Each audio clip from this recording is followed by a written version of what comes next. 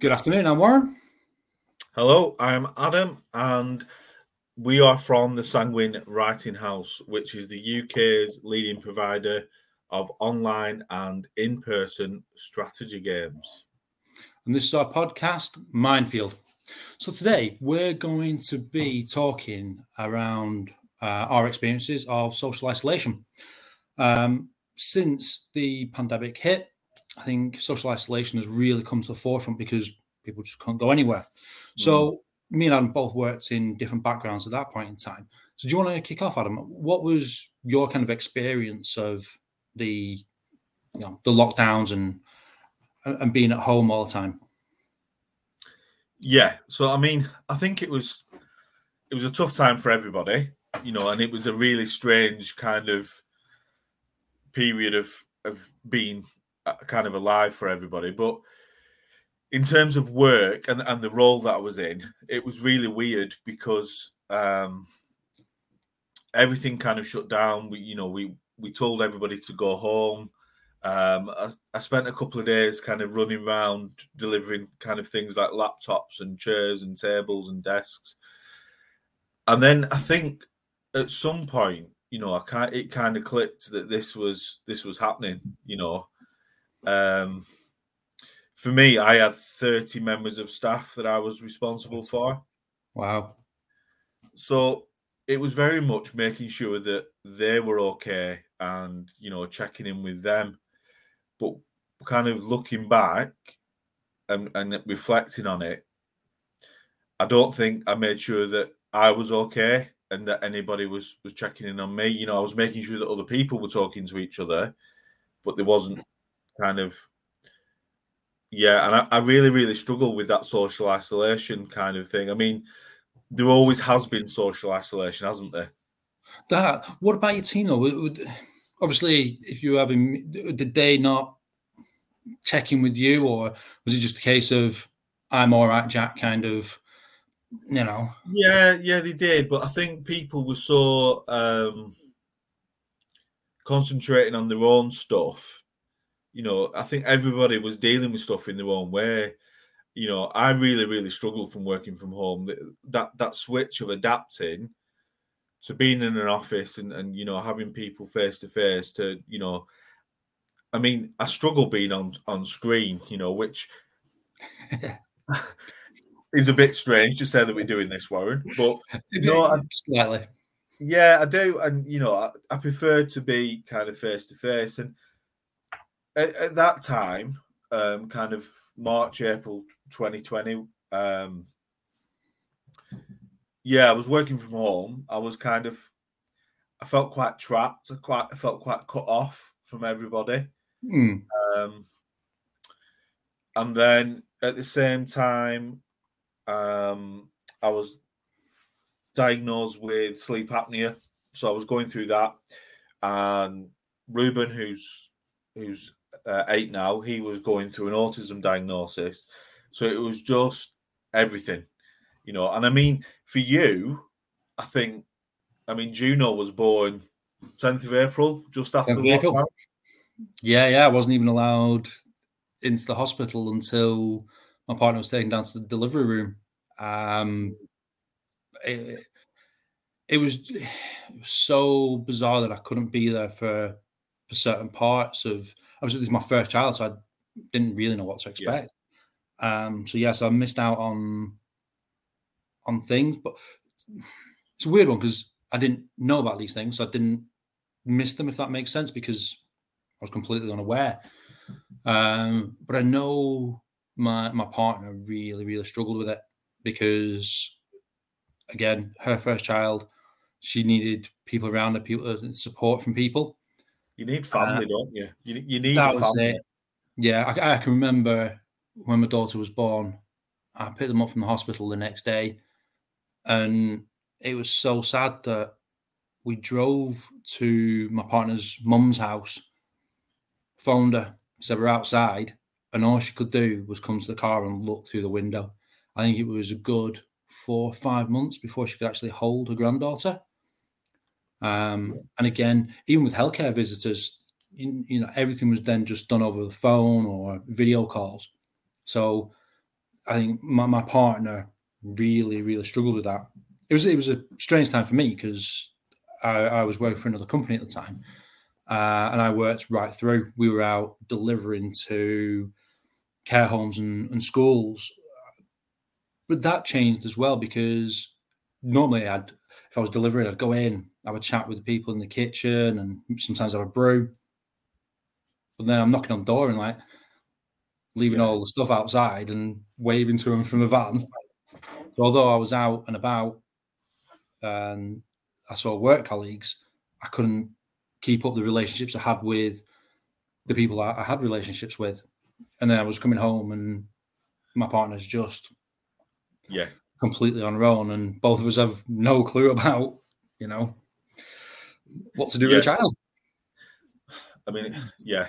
I mean, I remember messaging you at that time, and it's really sad. And I think the pandemic kind of really brought it to the forefront of people's minds because, like in different circumstances, like for you, that was a different circumstance. That was your partner at home, physically, mentally, emotionally cut off from all support networks. Then you had people at work that were kind of cut off from the routines and the structures. You had people that probably had existing mental health issues and were cut off from services. It just And then, amplified it, didn't it? yeah, yeah. And what we're probably seeing now is, the fallout of an exponential mental health crisis that, is gonna get worse. It wasn't just the pandemic, and it wasn't just the change to everything. I think it's a knock-on effect of it all now, especially for like yourself, parents who had children within lockdown. And you've got that weirdness as well, where it's kind of gone the other way now as well, where people are kind of afraid to go back to work, and they want to be at home because they've kind of got used to this little bubble that we Yeah, sit in, and that's now become a little safety net for everybody. And I think it's one thing I think weirdly did come out of it that was I found odd. I've lived on my street for 8 years, and I think pre-pandemic I'd spoke to maybe two of my neighbours, yeah, but because there was the Thursday night clapping, everybody coming out, it was just like you started talking over the walls, and people would be here and there and that. So I probably now speak to more of my neighbours than I ever have done. I certainly know the names. I know what cars they drive. I know what they do for work, and so that was, I suppose, one little glimmer of hope that came out of it. So I just had a comment there. Somebody living alone. I couldn't see anyone at all except from through a shut window. I was horribly isolating. Very no, yeah. Again, yeah. People normally wanting hugs. It's just all of a sudden no physical kind of yeah. attachment to anybody. So, in terms of obviously that's what was happening. What was there anything that you did, or how did you change to make that situation a bit more kind of like livable?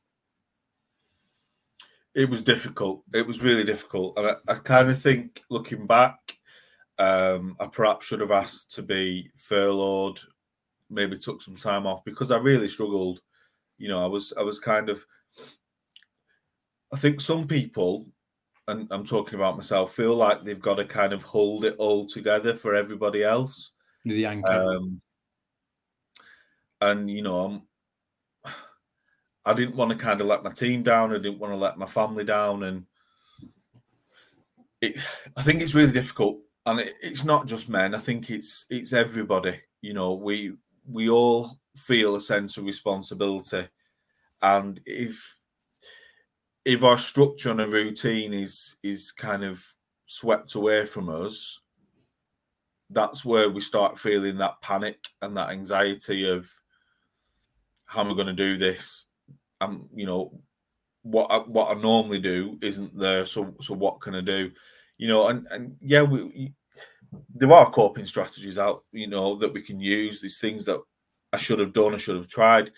You know, probably, you know, you look back and you think, you know, could we have done things differently? I mean, you were completely isolated. You know, having a brand new baby, that was complete isolation as new parents. But you know, you probably look back now and think, oh, I could have maybe supported my partner better, or should I have done this? And I think there'll always be an element of guilt for people about what they could have done and what they should have done.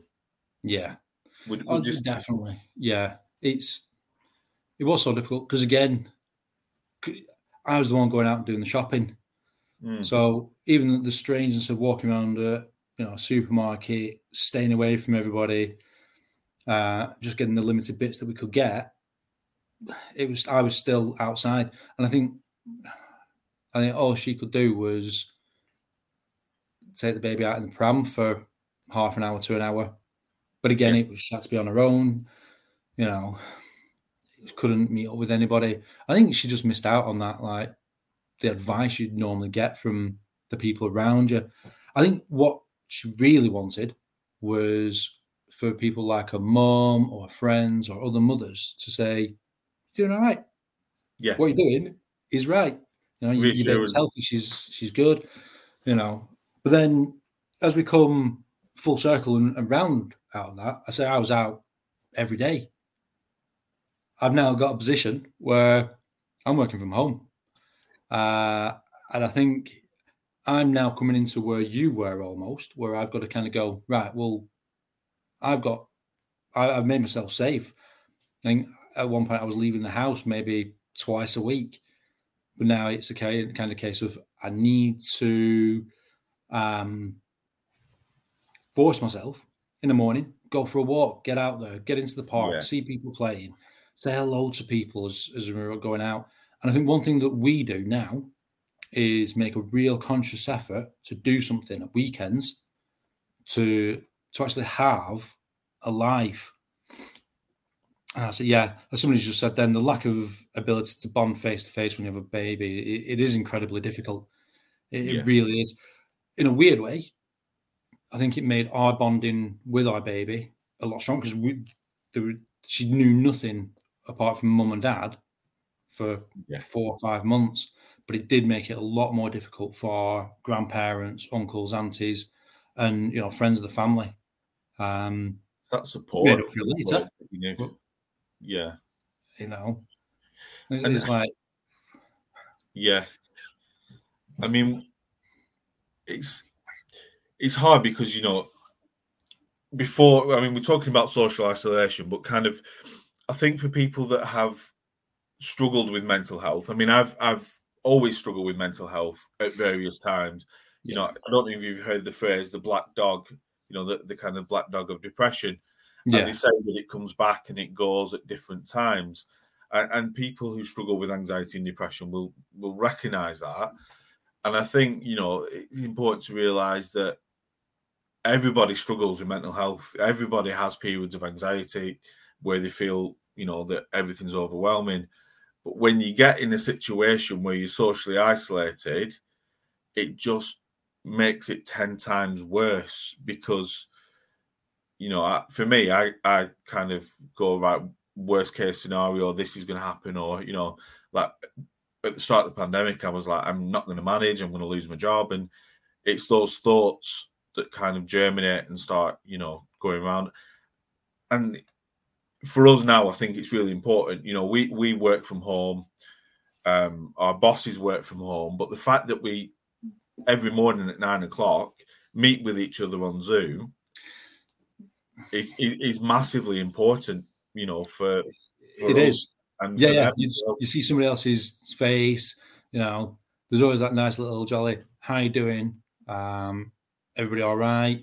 Just check in with each other. And it's different from being in an office. Yeah, But I think you tend to make a bit more of an effort, um, just because you've only got this limited amount of time at the start of your day to speak to somebody, you make that effort to make sure that people are okay and that things are going well. So I think everybody's going to do different things, aren't they? Go out for walks and try and make sure that you get in there. And we just need people um, to talk to each other, and that's one of the hardest things when you've been sat at home in your bubble. Like say, all your conversations have been with yourself in your Yeah. own head. You get used to that. You kind of go, right, well, I know I'm always social awkward, so it's like, how do I start a conversation with somebody? Yeah. So is that what you've been doing? Nothing. Sat at home. It's. And the thing with us, is that we're both socially awkward. That's probably there is that, yeah. Probably why I mean we get on really, really well, but it's quite a strange one because we're both kind of socially awkward and we're quite withdrawn sometimes. But I think that works because we do need each other to kind of go, "Are you okay?" Because you don't seem okay, and pull the other one out. And I think if you've got somebody who can do that, that's a lifeline. Even if you don't want to talk, even if you don't feel like you can talk, because there's been times where I've been so kind of stressed and anxious, I physically cannot talk. It's almost debilitating. So when you've got somebody who goes, "I can tell you're not okay. If you want to talk, I'm here, but I'm just letting you know that I'm here," and that's what you need. And that's what works for us, isn't it? I think, yeah. As one of our viewers, there you go. Self-awareness is a huge step forward to dealing with our own mental health, and I think that's what it is. Self-awareness, and quite often people aren't aware. They need somebody around them to point it out to them, which is difficult to do. But I think we need that, and I think the more we get people talking, the more aware people are going to be about how they are and how they're feeling. And I'm hoping that by people maybe listening to us, that we share some of our experiences, they can hopefully relate to that and realize, well, actually, yeah, it's not just me, it's everybody out there. Yeah. And hopefully, we can get people coming on and speaking to us, because we would, I'd say, like this to be an open forum. We want people to come in, we want people to get involved. And if you've got experiences of anything that we're talking about, anything you want to share, get in touch with us. We invite you on. Be part of this with us. Because again, the more we can get people talking, the more we can get people listening, the better off we're all going to be. Because I think half of it is just saying things out loud sometimes, and then hopefully people recognize that, and it's just one step to making life a little bit easier. Yeah, if you can relate to anything we're talking about, then that's great. And if it helps you, even better. We were saying before that we're not experts, and we're not here to kind of tell you how to do things, but there's an old saying, isn't there? A problem shared is a problem halved. And I think by talking things through, it helps. Just getting it out there, and it's really important. And knowing that you're not on your own. Yeah. So I think obviously we've shared our experiences, and I hope in some way it's helped or given you a little bit of hope that you're not the only person feeling the way you're feeling or dealing with what you're dealing with. We're all in this together. So we just want to thank you all for watching. Actually, we will post this on our social media links for Facebook, LinkedIn, YouTube, Instagram. Yeah. If you're watching this later and you've got anything that's that you want to say to us, put it in the comments and we can bring it up next time. And I say, if you want to get involved, drop us a line, put it in the comments. We'll get in touch with you, and come and speak to me and Adam. We're hopefully not too scary, and it really will be good to talk to you. Yeah. So again, I just like to thank you for taking the time to listen to us, to watch us. We're going to be back next Tuesday at 12:30 again, the same time. And I think we're going to be talking about self-care. Is it, Adam? Yeah, self-care, and leading on from this week, really, about how we look after ourselves and we look after each other. But yeah, maybe some strategies that we can use, and to think about what self-care is. Yeah. So, as I say, thank you very much. It's been an absolute pleasure. And we will see you, hopefully, next Tuesday at 12:30. Thanks, Okay. guys. Thank you for Bye-bye. that. See you in a little bit. Bye.